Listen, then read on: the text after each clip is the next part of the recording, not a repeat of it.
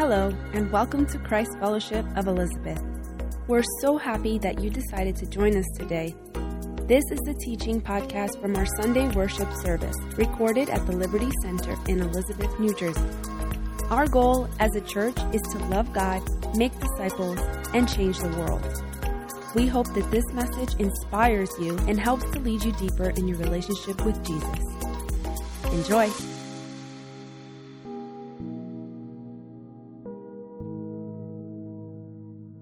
So we've been going through this series, and we've been learning a lot of different things from Is everybody reading along with us? You're starting to get through the Bible. It's kind of exciting to get all these different things. And we learned about the history of the Bible. We've learned in Genesis and the book of the law, the book of Kings, and some history. And then there's certain books that are coming that are going to talk about wisdom in life. And one of those books we're going to talk about today is the book of Job. And today, I definitely pray that you guys will be encouraged. I have a gift of encouragement, and I want to be able to use that gift to encourage you today, because good things do happen all the time, but not good. Even though when things seem bad, things are always happening, and God is always up to doing something great and working for our good. How many believe that this morning? Amen. Amen. So let's look at the book of Job. The summary of the book of Job: it may be the only book of the Bible that is written before the book of Genesis. There's been some discussion that dates the book of Job around the time of Abraham and before the great flood of Noah. It is a heartwarming book for those going through an intense period of trial and testing. Anyone can relate to Job, while also giving thanks that situations are rarely reaching the level of pain and suffering in which Job found himself, that all his property was restored and twice as much he had before he was given an equal amount of children that he lost. It also brings hope to many during their time of struggle. And that's one of the words that I want to just keep. You'll keep that hearing that word, hope. Just remember that word, hope. Fun fact about this book is that the order of the books of the Bible were rearranged. So when it was translated from Hebrew to Greek. So this book actually came during the time, it was written during the time of Abraham and after the time of Noah. So it was like during the time of Genesis, it was written, and it was before the other books of the law. But when it was changed to Hebrew, they rearranged the books, and now we're going, as you see, as today, it goes into these books of poetry and wisdom. So the book of Job is 42 chapters. That's quite a few chapters. It's a literary type of poetry and wisdom. And in these writings are a lot of symbolism, a lot of philosophy, and just ways in which you live life. And so there's a lot of wisdom in this book, as well as the ones that are to come. It covers a period around 2100 BC to 1900 BC. And the author is not known. So we can break down the book of Job like this. Job chapter 1 through 2, there's a deal with the devil concerning Job. Job chapter 3, it shares Job's feelings as things happen. Job chapter 4 through 31, that's a lot of talking, right? Job's friends share their understanding or their thesis, and Job responds. So they have their answers to what Job is going through, and Job responds. So you see that for those about 27 chapters. Then Job 32 through 37, you have the words of Elihu. And we're going to get to know all these characters, but I'm just going through this for us. Then you have Job chapter 38 through 41, the words of Job, words of God. So God answers Job. And in Job 42, chapter 42, 1 through 6, Job comes to a great realization and his confession. And then Job chapter 43, verses 7 through 17, God's truth and restoration. So that's a lot of stuff happening. And to try to bring it down into a little bit, we're going to try to do that today. Y'all praying for me? Anybody praying for me? Amen. Are y'all praying for me out there? Put it in the chat, praying for you, Pastor Harold. So there's three things in this book that we have in mind. The integrity. One is word integrity. The integrity of Job's relationship with God. Number two, justice. God's justice. Is it fair? Is he fair? And three, hope.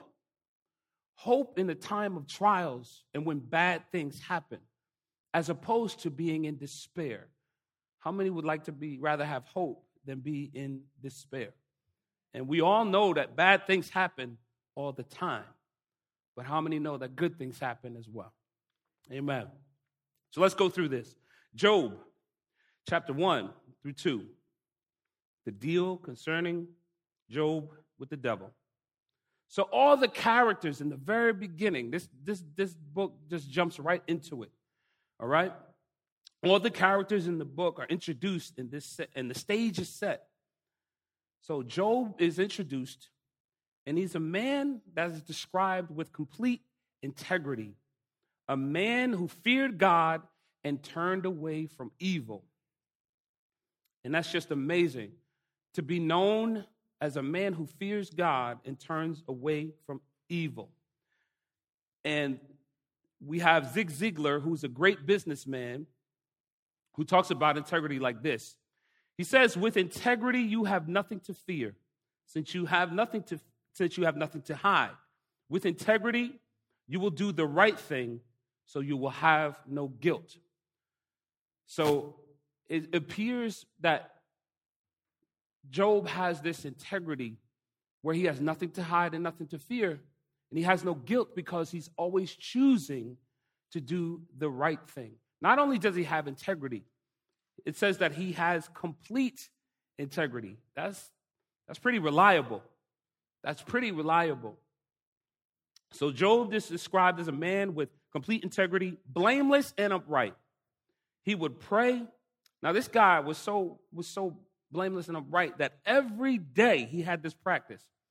He would pray and give sacrifices every day for himself and for his family. So he has kids, he has a family, and sometimes these kids would have, festivities, festivals and parties. And, if they got a little lit,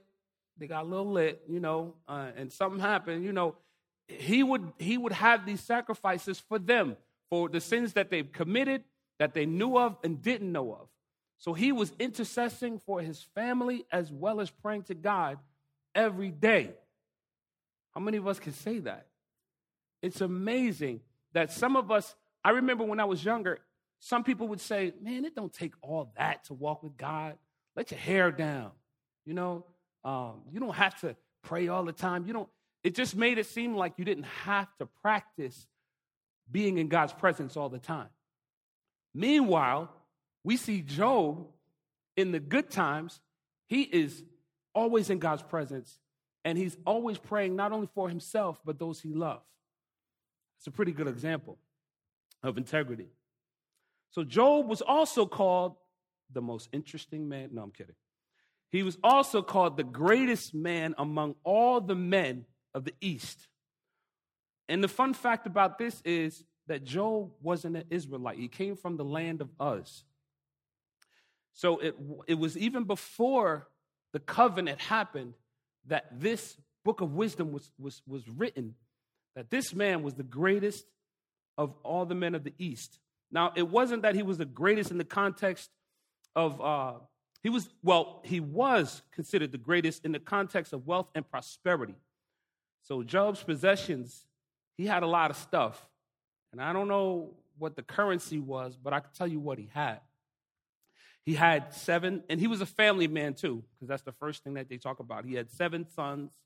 He had 3 daughters, 7,000 sheep, 3,000 camels, 500 oxen, 500 donkeys, and a large number of servants. Somebody had to take all of that.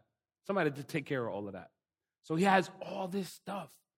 So he's not only just right with God, he's got a lot of possessions too. He's one of the greatest men of the East at the time. So now we see who Job is. Then we're transformed into heaven. We're transported into heaven, heaven's court, where all the angels come and they present themselves before God. And who's there? Who's there? Man, it's funny how y'all go to that. Who's there first? On his throne, having all power.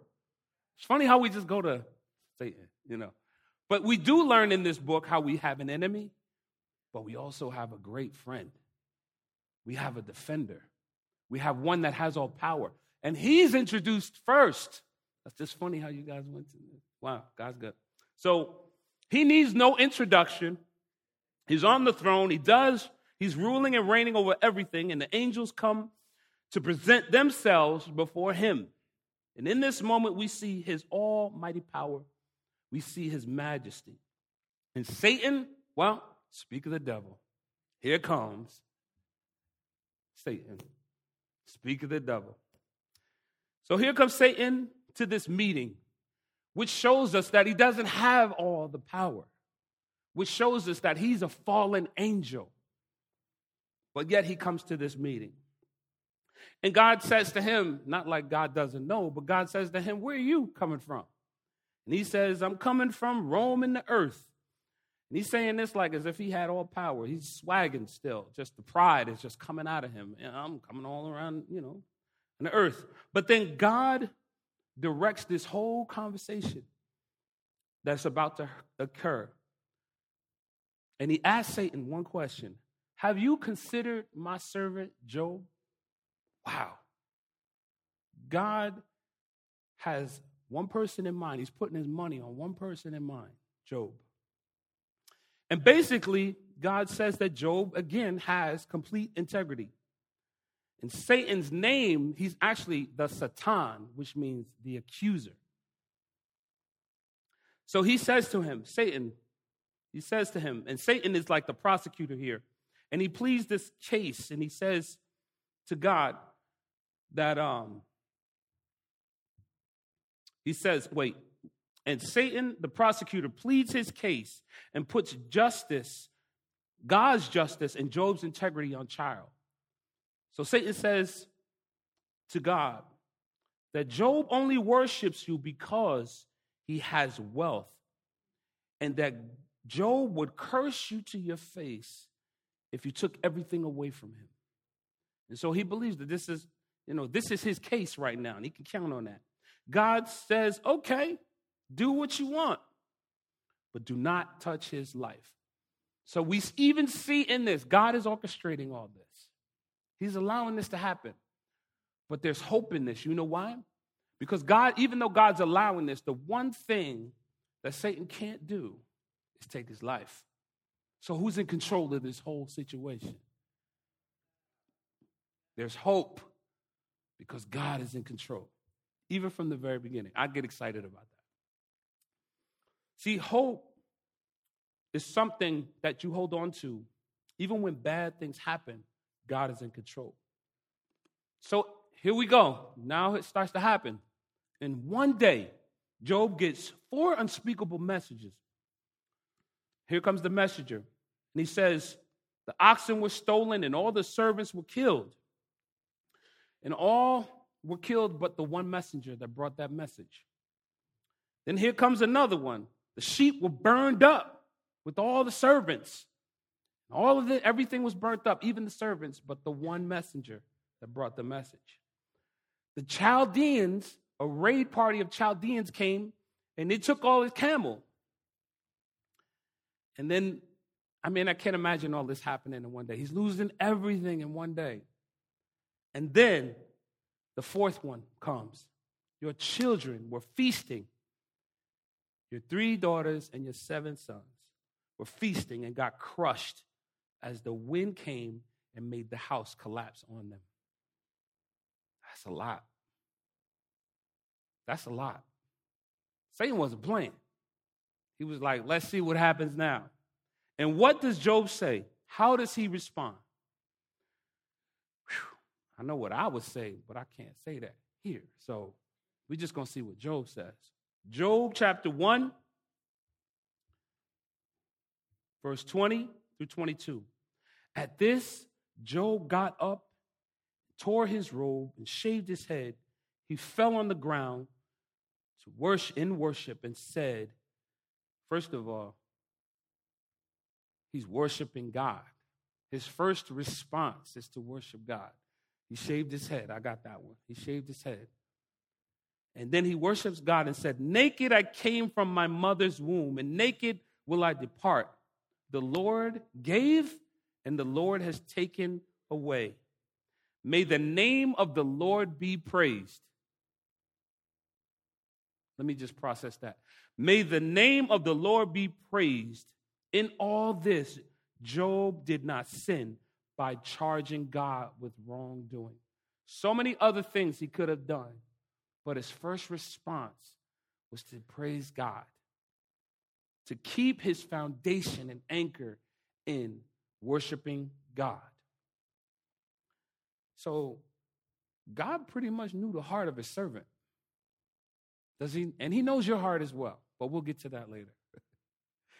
So we go back into heaven. Round 1, done. Here comes round 2. This time, stage is set again. Another meeting. God is on his throne. He's in control. Satan's coming again. And he's got his money on this one. This time, Satan makes another case against them. And he said he will curse you if you take his health. And if you take his health, he will surely curse you to your face. So Job is then afflicted with painful sores from the top of his head to the soles of his feet. Job tries to comfort himself by scraping his sores with a broken piece of pottery. So he probably had some kind of broken pottery glass, and he's scratching these sores, trying to give himself peace. Okay? So he loses his possessions, he loses his family, and he loses his health, and he's sitting there trying to give himself peace. Now, the funny thing about this is that Job's wife is seeing all this. And the thing about it is when you go through things, you're not the only one going through. People around you, it's like a ripple effect. People around you see these things.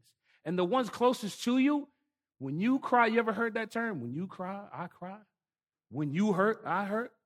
So could you imagine Job's wife, the pain she feels watching the one she loves going through this ordeal brings her to the point that she gives Job the worst advice ever.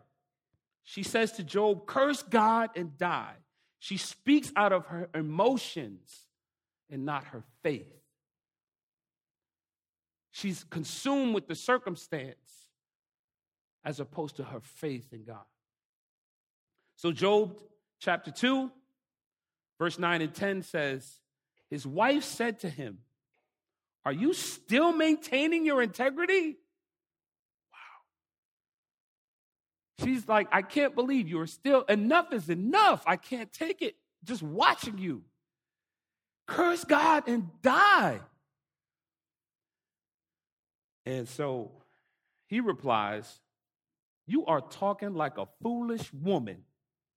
Shall we accept good from God and not trouble? In all this, Job did not sin in what he said. It's not only hard for the ones suffering during those times of trials, but also for the ones you love to see you suffer as well. And so Job, this ripple effect is continuing to go. Job has these 3 friends, Eliphaz, Bildad, and Zophar. And they come over to see his friends, but they don't recognize the Job that they see. They don't see the possessions and the riches. They see this bald, frail man with sores all over his body. And as they see him, They sit down with him for 7 days, and they weep with him. So they were just there, being there. And I could imagine that was comfort enough, that he has friends that are just there. And they mean well. You'll see what I'm talking about later. So then in this moment, Job is sharing his feelings. Job suffers so much loss and illness that he basically wishes that he was never born. That is a lot of pain. He pretty much curses the day he was born. He doesn't curse God, but he curses the day he was born. He didn't despair in the loss of his possessions or health, but rather the distance he felt from God. But God uses this time of testing and growth to make Job's relationship with God not an academic one, but grow it into an intimate one.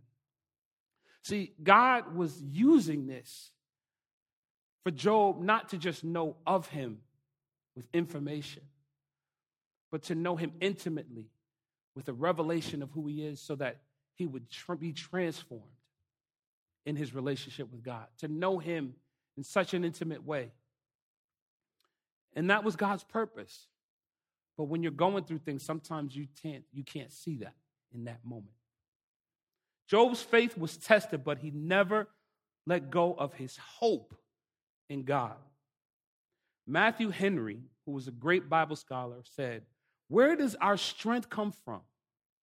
It is depending strength." So our strength that we even think we have, our strength comes from our dependency. It's depending strength. Because in God we love, and in God we move, and this is our hope. So our strength and our hope comes from our dependence on God. See, hope goes beyond your understanding. Hope goes beyond your circumstances. And Job's relationship with God gave him hope even when he didn't understand. In spite of his roller coaster of emotions, as to how could this happen? How could all this happen? Why? And the greatest question of all, why did bad things happen to good people? And we all sometimes ask that. Why is this happening to me? Why do bad things happen to good people? So, here he is, going through this ordeal, whether it's 6 months to a year. We know it was 7 days at least. But now we have him sitting with his friends. And so his friends talk to him for 27 chapters. Just a lot of talk. And they mean well, but they're coming from unlimited knowledge of God, or a natural, a common sense of their own understanding. So they meant well, but as they tried to show their love for their friend, and in their limited and assumed understanding of God, they passed judgment on Job, as if to say he was being punished for a sin that he committed or something he did. And they do this. It's crazy how most of the chapters are them doing all the talk. It was commonly assumed at that time that man's understanding of how God works and how he worked in that time in their mind, or their arguments was this: good things happen to good people. That makes sense, right? You do good, you get good. It's pretty simple, quote unquote. Bad things happen to bad people. You do bad, you get bad. You must be bad. You might not be good, because if you were good, bad things wouldn't be happening to you. So this doesn't really sound that comforting when you lose everything, huh? Could you imagine how he's feeling? And the thing is, see, this kind of understanding, I don't want to get ahead of myself. This kind of understanding of how God's justice works limits how God is able to do anything. It implies that God is not sovereign, and he's able to work in any way he sees fit to reveal himself to his people, or even bring us to an understanding of who he is. So when bad things happen, that means God's not good? And when bad things happen, that means you're bad? And that means that God can't use bad things to bring good? You see how this kind of simple common sense in that time does not apply to God. It limits God. It makes God, puts him in a box where he can only work in certain situations that we put him in. Meanwhile, in Romans 8:28, we see it says, and we know that some things. Okay, somebody's listening. And we know that, certain things. We know that all things work together for the good of those who love him and who have been called according to his purpose. I want y'all to remember there's hope because God works all things. And I'm speaking to myself, but God works all things for his good. Meanwhile, we see that God is using this is just mind-blowing to me, but God is using this very test to reveal himself, not only to Job, but allows this to happen in order to reveal himself to all of his children for all ages to come, to this very day. God allowed all this to happen to show us that we can trust him during hard times and that we can have hope in him even when things seem hopeless around us. Have anyone ever been in that place? You just don't know how this is going to change. You've probably been through a loss of a loved one. You've been misunderstood. And the only thing you have is the hope that God is able to do all things. There's hope, everybody. There's hope. See, Job had a better understanding of righteousness in that he could not earn the right standings with a holy God, but that it is a gift to those who trust God's character and promises. And that's all that, after everything he lost, his health and all these other things, the only thing that he had was God's promises and trusting God's character. That's all he had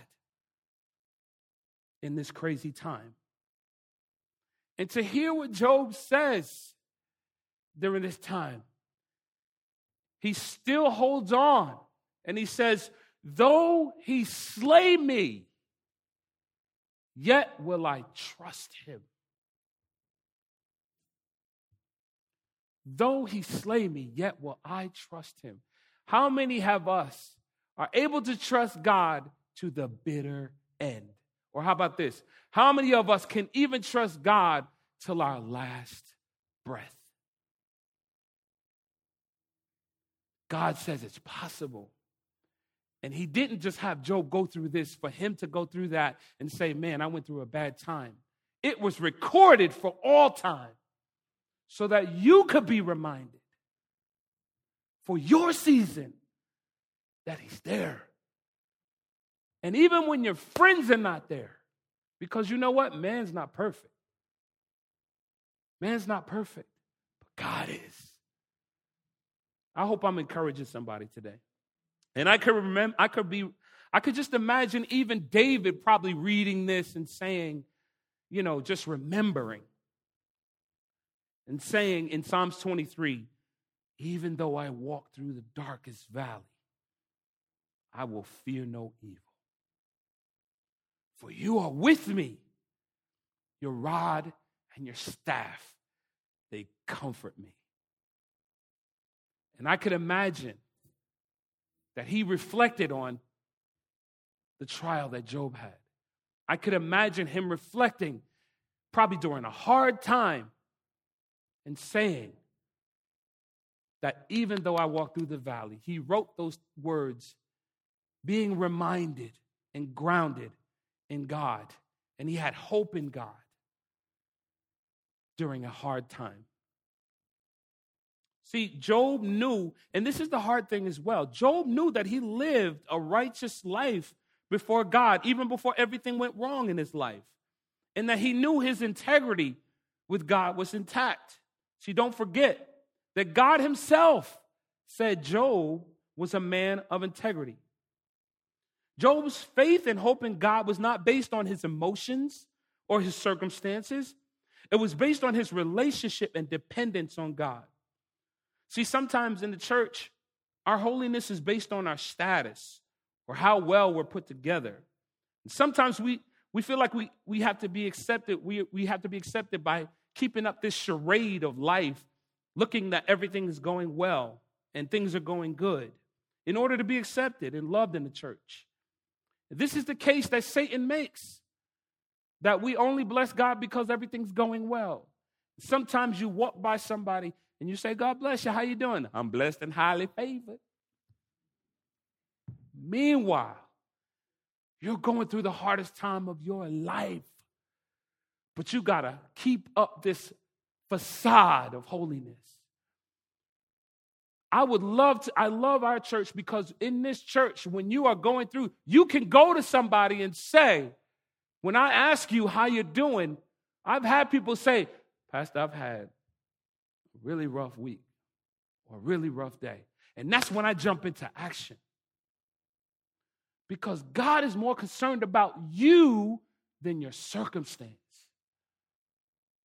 And we, as people of God, should be more concerned about each other than what we look like.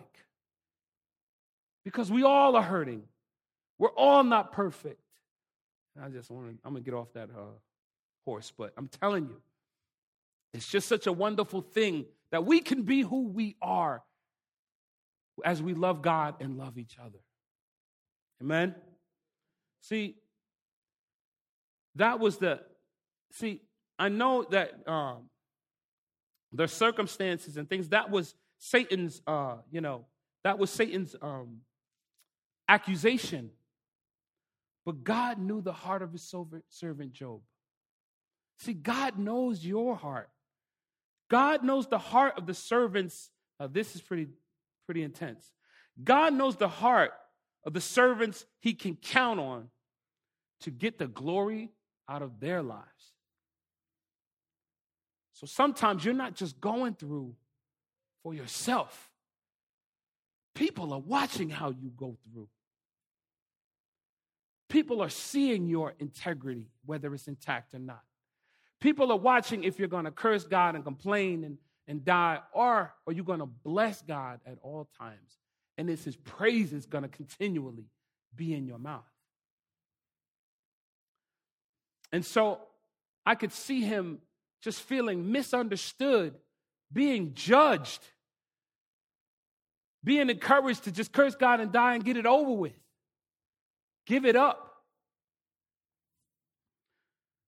So here comes Job's response, chapter 30 through 31. It's crazy how all the talk took all that time, but Job's response didn't take long. So Job begins to take an account of all his works and integrity and holiness and pleads his case of why he doesn't deserve all the bad things that God seems to have allowed him to go through. Job is on a wild roller coaster, and his wife and his friends have given him bad counsel. They judge him unwisely. He's lost everything, and he's looking to God. Now he's looking to God to answer him, as if to bring God down to his level. Why are you doing this to me? See, when things don't go our way, we feel like God owes us sometimes. And that's a very dangerous place to be in, because it can make you start to resent God as if he owes you, when ultimately we owe him everything. The Creator owes us nothing. I'm going to say that again. The Creator owes us nothing. But creation owes the Creator, because we wouldn't even be here if it wasn't for him. So here, this battle that he's going through, it's a human battle. I can understand how he feels, the humanity of what he's going through. And he didn't even necessarily deserve it. But yet he's calling on God because he's looking for an answer. Have you ever been there when you said, God, please answer me because I don't see the way out. I don't know how much more I can take. I'm only human and I'm hurting. Have you ever been there before? See, deep down, Job just wanted to hear from God and to know that God was near. I didn't know I'd do all this.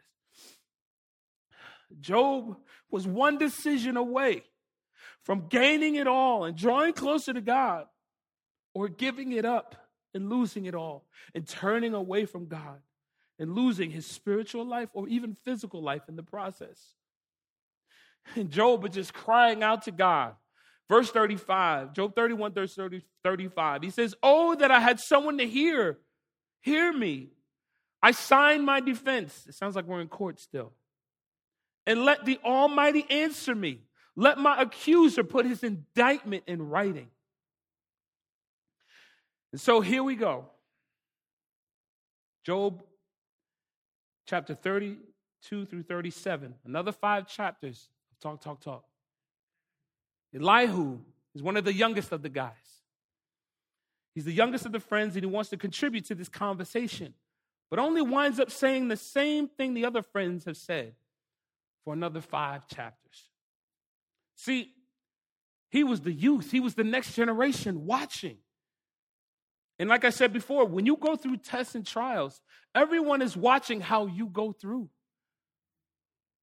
Because we're in the church. We're the family. And you have this generation watching, but you have these youth and young people watching too.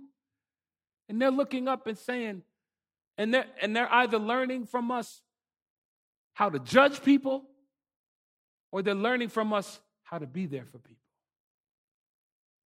So Elihu, in his best way, is trying to be eloquent, and for the next 5 chapters is judging him as well and saying the same thing. What are we teaching our young people? There's so much in this book, but I'm going to try to keep it short and sweet because I'm known to be a long-winded preacher. Y'all laughing. Pray for me. So Job chapter 38 through 41. Here comes God. Because Job is at his last. And I can identify with that. There are times when I said, God, I've prayed it. God, please, I don't know how much more I could take, but I'm going to trust you. And I just need to know when. Can you show me when? Can you show me why? I've been there before. And I would imagine you've all been there too. And here comes God in his wonderful way. God answers Job with a series of questions. But it's important to know that when God begins to ask questions, he isn't asking because he lacks knowledge. He already knows what is knowable. He does this so the person on the other end will take it in and put it through a filter by which he can process things. It's a way of driving the truth deeper into one's understanding. It's just like a kid who's sitting there asking for mom and dad to come, and here comes dad. Here comes dad stepping in. And you know, kids in their immature way and being spoiled, I want a drink of water. They just know what they know. And then here comes your dad saying, I'm dad and you're the child. Remember who you are and remember who I am. And here comes Father God. It says, then the Lord spoke to Job. Well, Job chapter 38, verse 1 through 4. Then the Lord spoke to Job out of the storm. So he's coming, his presence, and you know God is such powerful, and he just brings himself into this storm. And he said, who is this that obscures my plans with words without knowledge? Brace yourself like a man, and I will ask you, and you will answer me. Where were you when I laid down the earth's foundation? Tell me, just tell me if you understand. And he goes on. God is asking him questions, not necessarily that he is expecting an answer, but he's asking questions to prove a point to Job. So he's asking him, where were you when all these things, where were you when everything was created? Where were you when all these things in creation and in the universe were given their assignments? And I'm just breaking it down. Your homework is you can go home and read all this for yourself, and I recommend that you do. He talks about these great and dangerous and powerful animals that were created, the behemoth and the Leviathan. He's proud of these creations, even though they may be great and dangerous. They are magnificent specimens that God has created in this complicated and crazy world. See, God shares revelation after revelation of who he is. The truth that God wants Job to remember is how small he is in relation to God.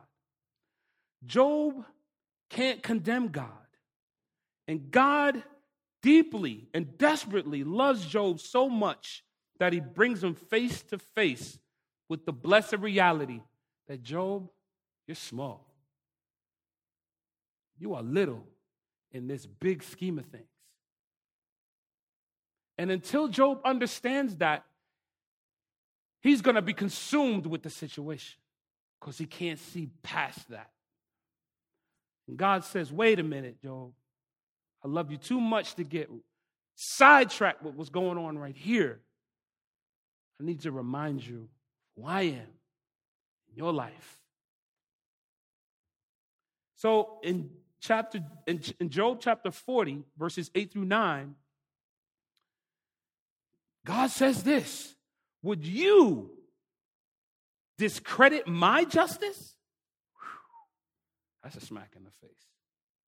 Would you condemn me to justify yourself? Do you have an arm like God's? And can your voice thunder like his? These are some pretty deep questions. Does anybody have the answer to these? I don't. I could see myself sitting there like, just kind of getting reminded of who I am in the presence of an almighty God.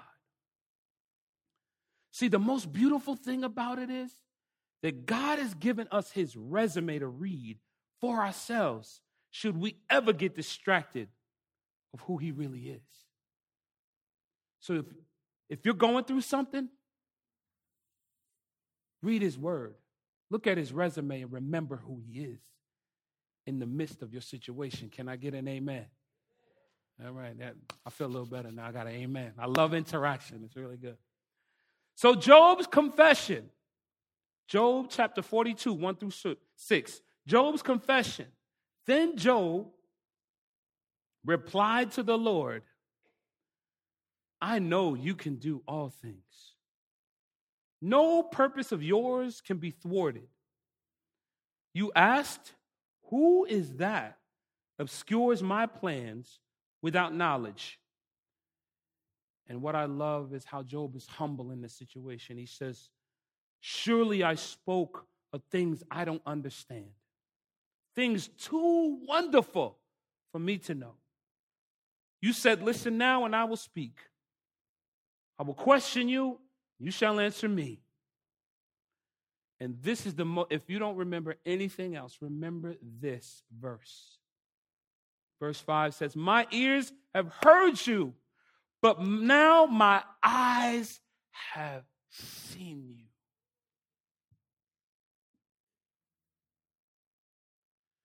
If not for any other reason, the most beautiful thing that came out of this thing is that he knew of God in his mind and knowledge and the information.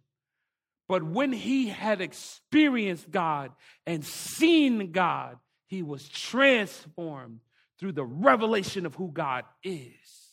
How many would want a revelation to be transformed today? Amen.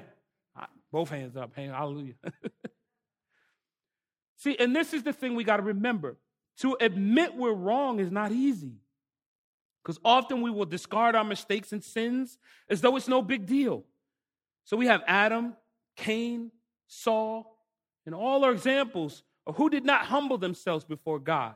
And due to their selfishness and pride and failure, they didn't admit and confess their error of their ways, and their lives did not end well. That pride will keep you from humbling yourself and confessing the sins of your life. And as you do that, that keeps you away from God. It's a wall that is built up. But when you humble yourself before your great God, then God can work with you because the walls are brought down. See, Job battled the sin of presumption.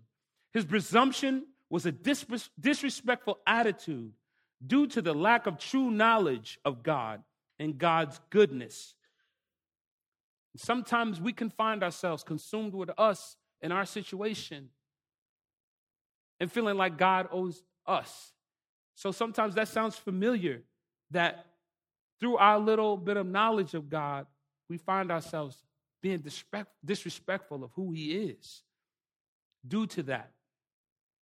See, the most powerful encounter for Job was not so much that God said, what God said, but God's simple and loving, powerful presence that changed Job's perspective. Because God is merciful, Job was granted access to the throne of grace. And we too now are invited to confidently come into his presence through Jesus Christ. Job didn't have that. Job, all he had was, I so admire that. All Job had was faith. How many of us have that kind of faith? Job had to have an anchor in God so that this could come to pass, so that we could be reminded. And then Jesus comes, and because of his blood, we can go straight to the Father, to his throne. That veil was broken. And the sin that separated us from God, the blood united, bridged it. So when you're going through and you don't understand, you can go, hey, God, what's up? I'm not feeling too good right now. I got to holler at you for a minute because this is kind of crazy, and I don't know how much more I can take. How many of you can really talk real with God sometimes? Be honest.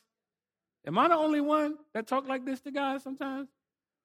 People come my way sometimes, I'm like, Father, keep me near the cross, because this one, whoo, thank you, Jesus. But it's real. Jesus died for all that. Amen. You can clap your hands. You're happy. Go ahead, clap your hands in the name of Jesus.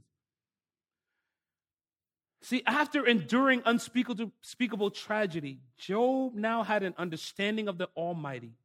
It caused him to acknowledge his wrong thinking and retract his sinful statements. Job repented of cursing the day of his birth. Job repented of his desire to die. Job repented of his complaints against God. Job repented of his despair. And Job admitted his presumptions were beyond his knowledge or ability to know.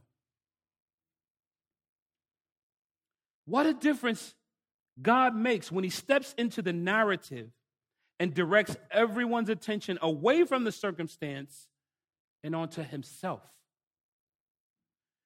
Interestingly, God doesn't tell Job why he was suffering. God doesn't answer the question, why do bad things happen to good people? But instead, God tells Job to focus on who God is. And Job's entire outlook was changed as a result. So when you're going through, what is God saying? Bad things are going to happen.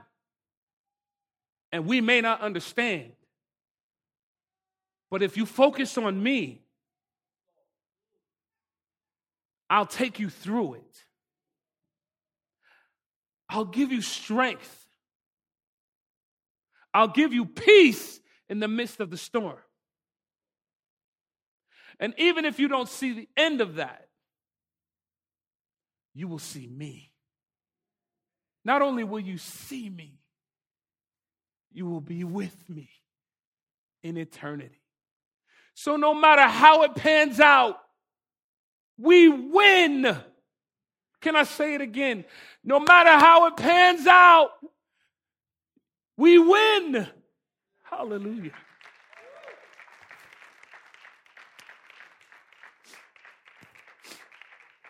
Oh, it's hard. I'm not going to stand here and act like it's easy. The humanity, our flesh. See, trials in our flesh, trials make us do this to God. Why is this happening? Why am I going through this? I can't take it anymore. You see where I'm stepping, right? But in the spirit, we find ourselves going, God, I need you. God, I'm holding on to you. God, I can't let go. God, I can't lose you. God, I need you. This is where God wants you. And sometimes it's going too easy for you. And he'll use that thing to bring you right back. Because he loves you too much. He loves you too much to lose you. And I've seen where people were been blessed by God. And I said, don't forget God. And I've seen them walk away from God. But some of you, God is saying, I love you too much. It ain't that easy because I need you to see me. Because I want to be there for you. We made it through Job chapter 42, verse 7. God's truth, restoration. See, in life, we're bound to be misunderstood, falsely accused, and put into situations where we feel compelled to defend ourselves. But how much better, though, to focus on staying close to the Lord and allowing him to be our defense. He can do for us what we cannot do for ourselves. And he will, he will. It's not only hard, and he will. It's not only hard for the one suffering during those hard times and trials, but also for the ones that love you, to see you suffer as well. Because he is just, and he's a just defender of those who entrust themselves to him. God is there. God is there. And he knows your heart. He knows he can count on you. And he's probably in heaven saying, have you considered my brother or my sister in Christ Fellowship? And we always say, God, use me. God, use me. And it's supposed to look like this. Sometimes it don't look like this. Sometimes it doesn't look like this. When you say, God, use me, God is up there saying, have you considered my sister or my brother in Christ Fellowship? And the devil's like, I'll take them out. And I'll show you the curse to your face. Have you ever felt that way? You just won't give it up. God is saying, keep your eyes on me. You see, the question is not, when do I get out of this mess or this situation? But rather, what do I have to learn from this situation? Those are the questions. And the question is not, why am I going through this? But the question is, who is there? Who is there with me in this situation?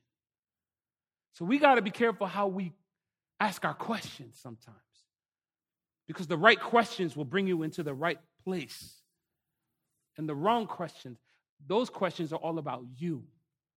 Whereas God says, direct your questions to me and I'll answer everything for you. So, why do bad things happen in life? Y'all want my answer? I don't know. I don't have the answer.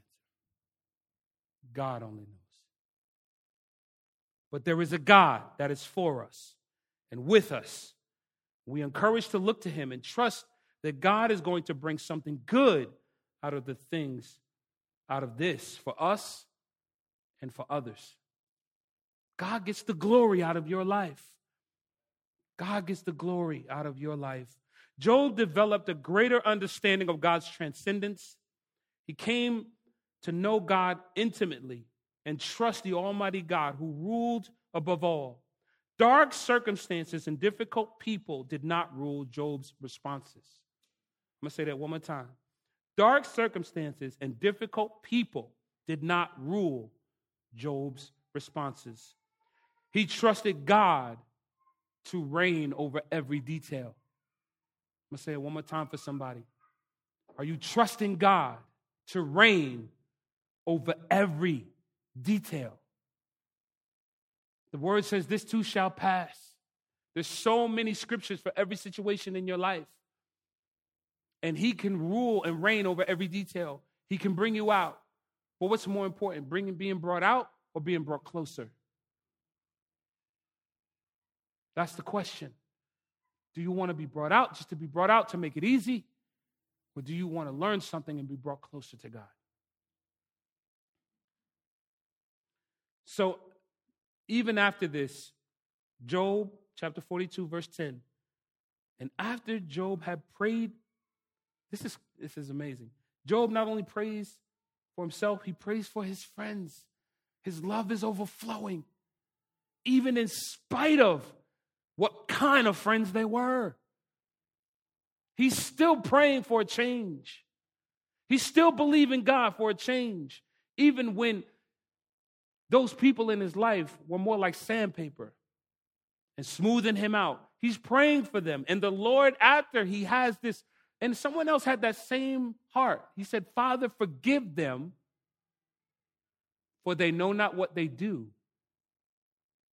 So the Lord restored his fortunes and gave him twice as much that he had before, and gave him the same amount of children he had before. But what's more important, that he got twice as much? Is that the moral of the story? Thank you. That's not the moral of the story. But it does show you God's promise is there.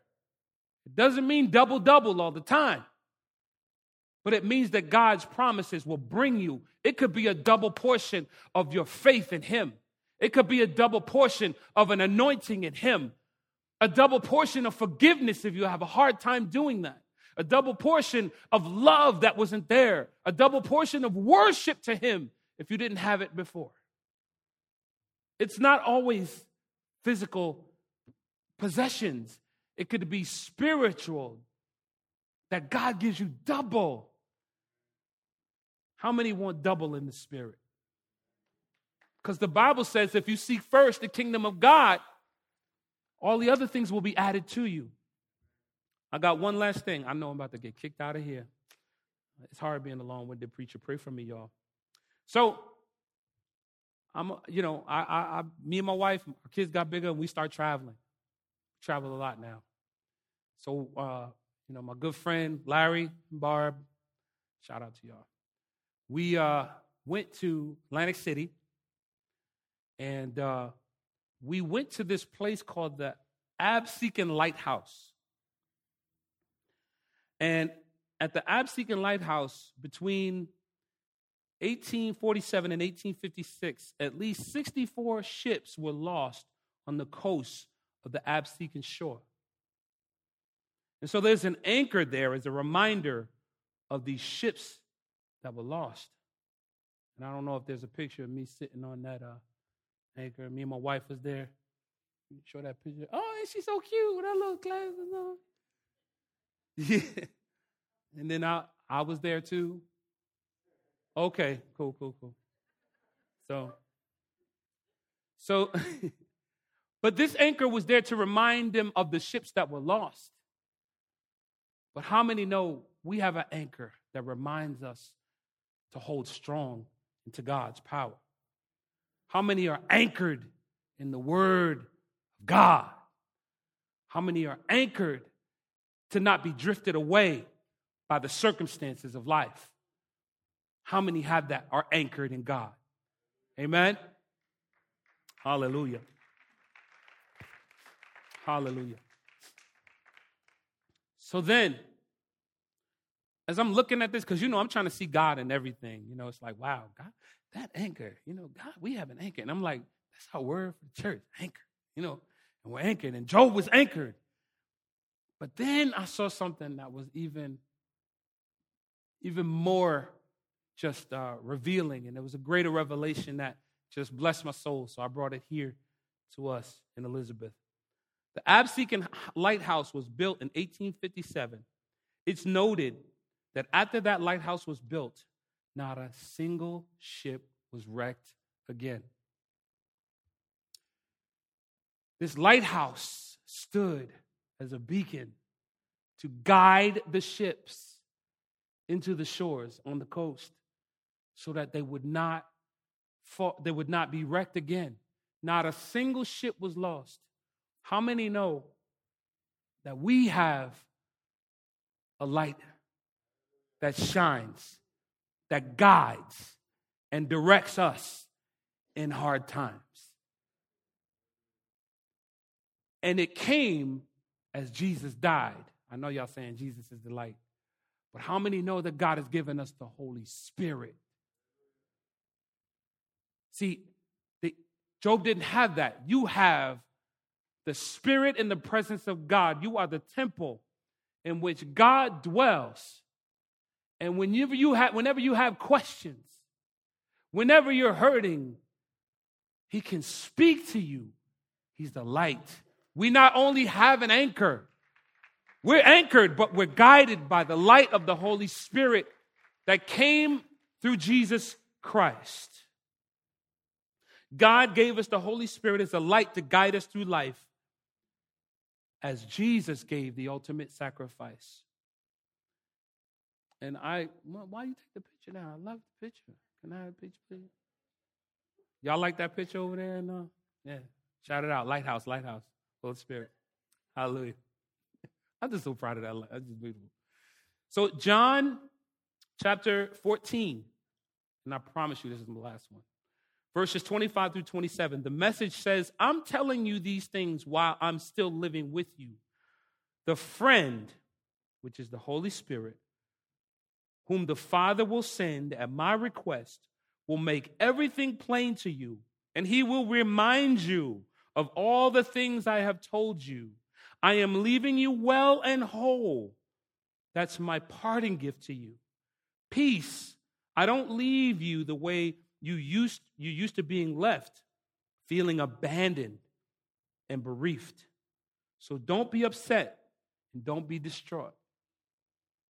God gave the promise not to leave you, but He gave you the Holy Spirit on the inside so that as you read God's word, it will guide you and remind you. How many know sometimes we need to be reminded? We need to be reminded. So how many are encouraged that there's hope? There's hope. There's hope. Your integrity every day. Hold on to that. Your integrity. Can God count on you? Can God count on you to stay with Him? Amen. I know that there's this song called Jireh. I know Maverick City. Y'all know about Maverick City. And it says, and there was this song that Chandler Moore wrote when he came home, I guess, from being in some kind of, he was doing a concert somewhere. And when he came back from that, he found his apartment or his home burned to the ground. Now, he could have said, why, me. But I could imagine him being there and going to God and blessing God. And as he allowed the Holy Spirit to speak with him, he put a pen to the paper and he wrote, Jireh, you are enough. Jireh, you are enough. And I will be content in every circumstance. Jireh, you are enough. Forever enough, more than enough. You're always enough. Woo! Forever enough. You're more than enough. You're always enough. Woo! Let me just stop. Can we stand to our feet? Hallelujah. God is more than enough. God is more than enough. And I know how hard it is sometimes to try to see hope in a hard time. I know sometimes it's hard to be reminded. Sometimes we need to be reminded. And sometimes your friends just don't have the answers. And sometimes your loved one is so hurt watching you that they don't have the answers. But how many know Jesus came that we may have the answer on the inside?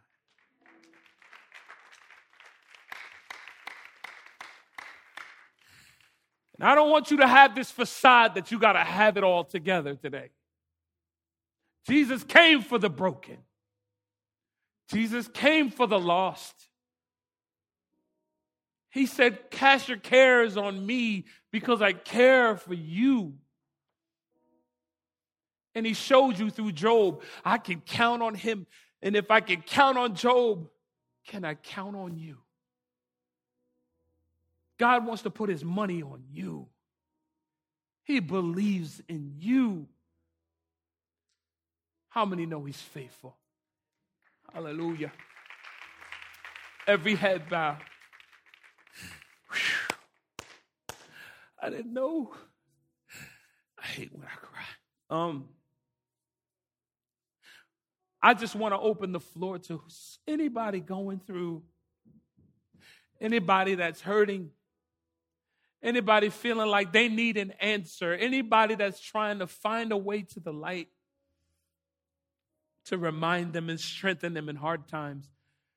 If that's you, you can either come down to this altar or you can just lift your hands. But you need to know that God is there. God is waiting for you. And God wants to reveal himself to you so that you can say, God, yes, I'm small, but you are great. You are greater than this thing I'm going through. You are greater than my questions. You are greater than my circumstance. And I just want to pray. If anybody wants to come up closer, you can. You can come to this altar. If not, just keep those hands up and we're going to touch and agree. Father, you see your people. You see their hearts, Lord. You see those, Lord, that are listening and tuning in, that are going through a time where they feel like, God, I don't know how I'm going to make it through. God, some of them are going through such a situation that they feel like you're the only thing that they have. But God, you are there for them. I pray that you will come down and meet them. Let your presence come down as they call on your name. And you will meet them where they are, Lord.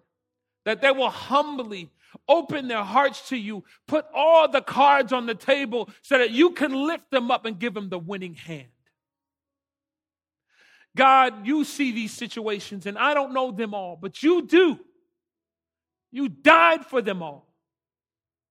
You came down like you came to see Job. You literally came down and gave your life to be the answer for every question, to be the solution to every problem. And God, I lift them up to you. I lift us all up to you right now. Take every burden, God, as they draw and hold on to you, as they have their anchor into the ground, Lord God, as they are anchored in your word. Let your spirit bring a light to them, Father, and guide them along the way. the seasons and the hurting, God, it will only be for a while. But as they hold on to you, God, you will make them understand all the more. And Lord, most of all, God, I pray that even as you give them double in the spirit, that even as you may bring them out, Lord, and monetary things may happen, I pray that the most important thing is that they draw closer to you, that they understand you, that they know you intimately, Lord, and that they hold on to you for dear life, God, knowing that you are the life and the light of all men. God, I thank you for what you've done, God. And I thank you that we are able to make it through because of your Son and because of who you are. And we are made in your image. We hold on to you and your promises. We focus on you and your promises in Jesus' name. And all God's people say, amen. Amen. Be encouraged and walk in hope in Jesus' name. God bless you. Christ Fellowship of Elizabeth is a Christian community whose mission is to love God, make disciples, and change the world. You can learn all about us by visiting cfofelizabeth.com. We meet each Sunday at 10:30 a.m. at the Liberty Center in Elizabeth, as well as at various times throughout the week. If you'd like to see a video recording of the full worship service this teaching came from, you can watch on demand on our YouTube channel, and you can join us live online every week by visiting cfofelizabeth.live. We hope you enjoyed this week's message. Make sure you subscribe in Apple Podcasts, Google Play, Spotify, or your favorite podcatcher so you never miss an episode. See you next time.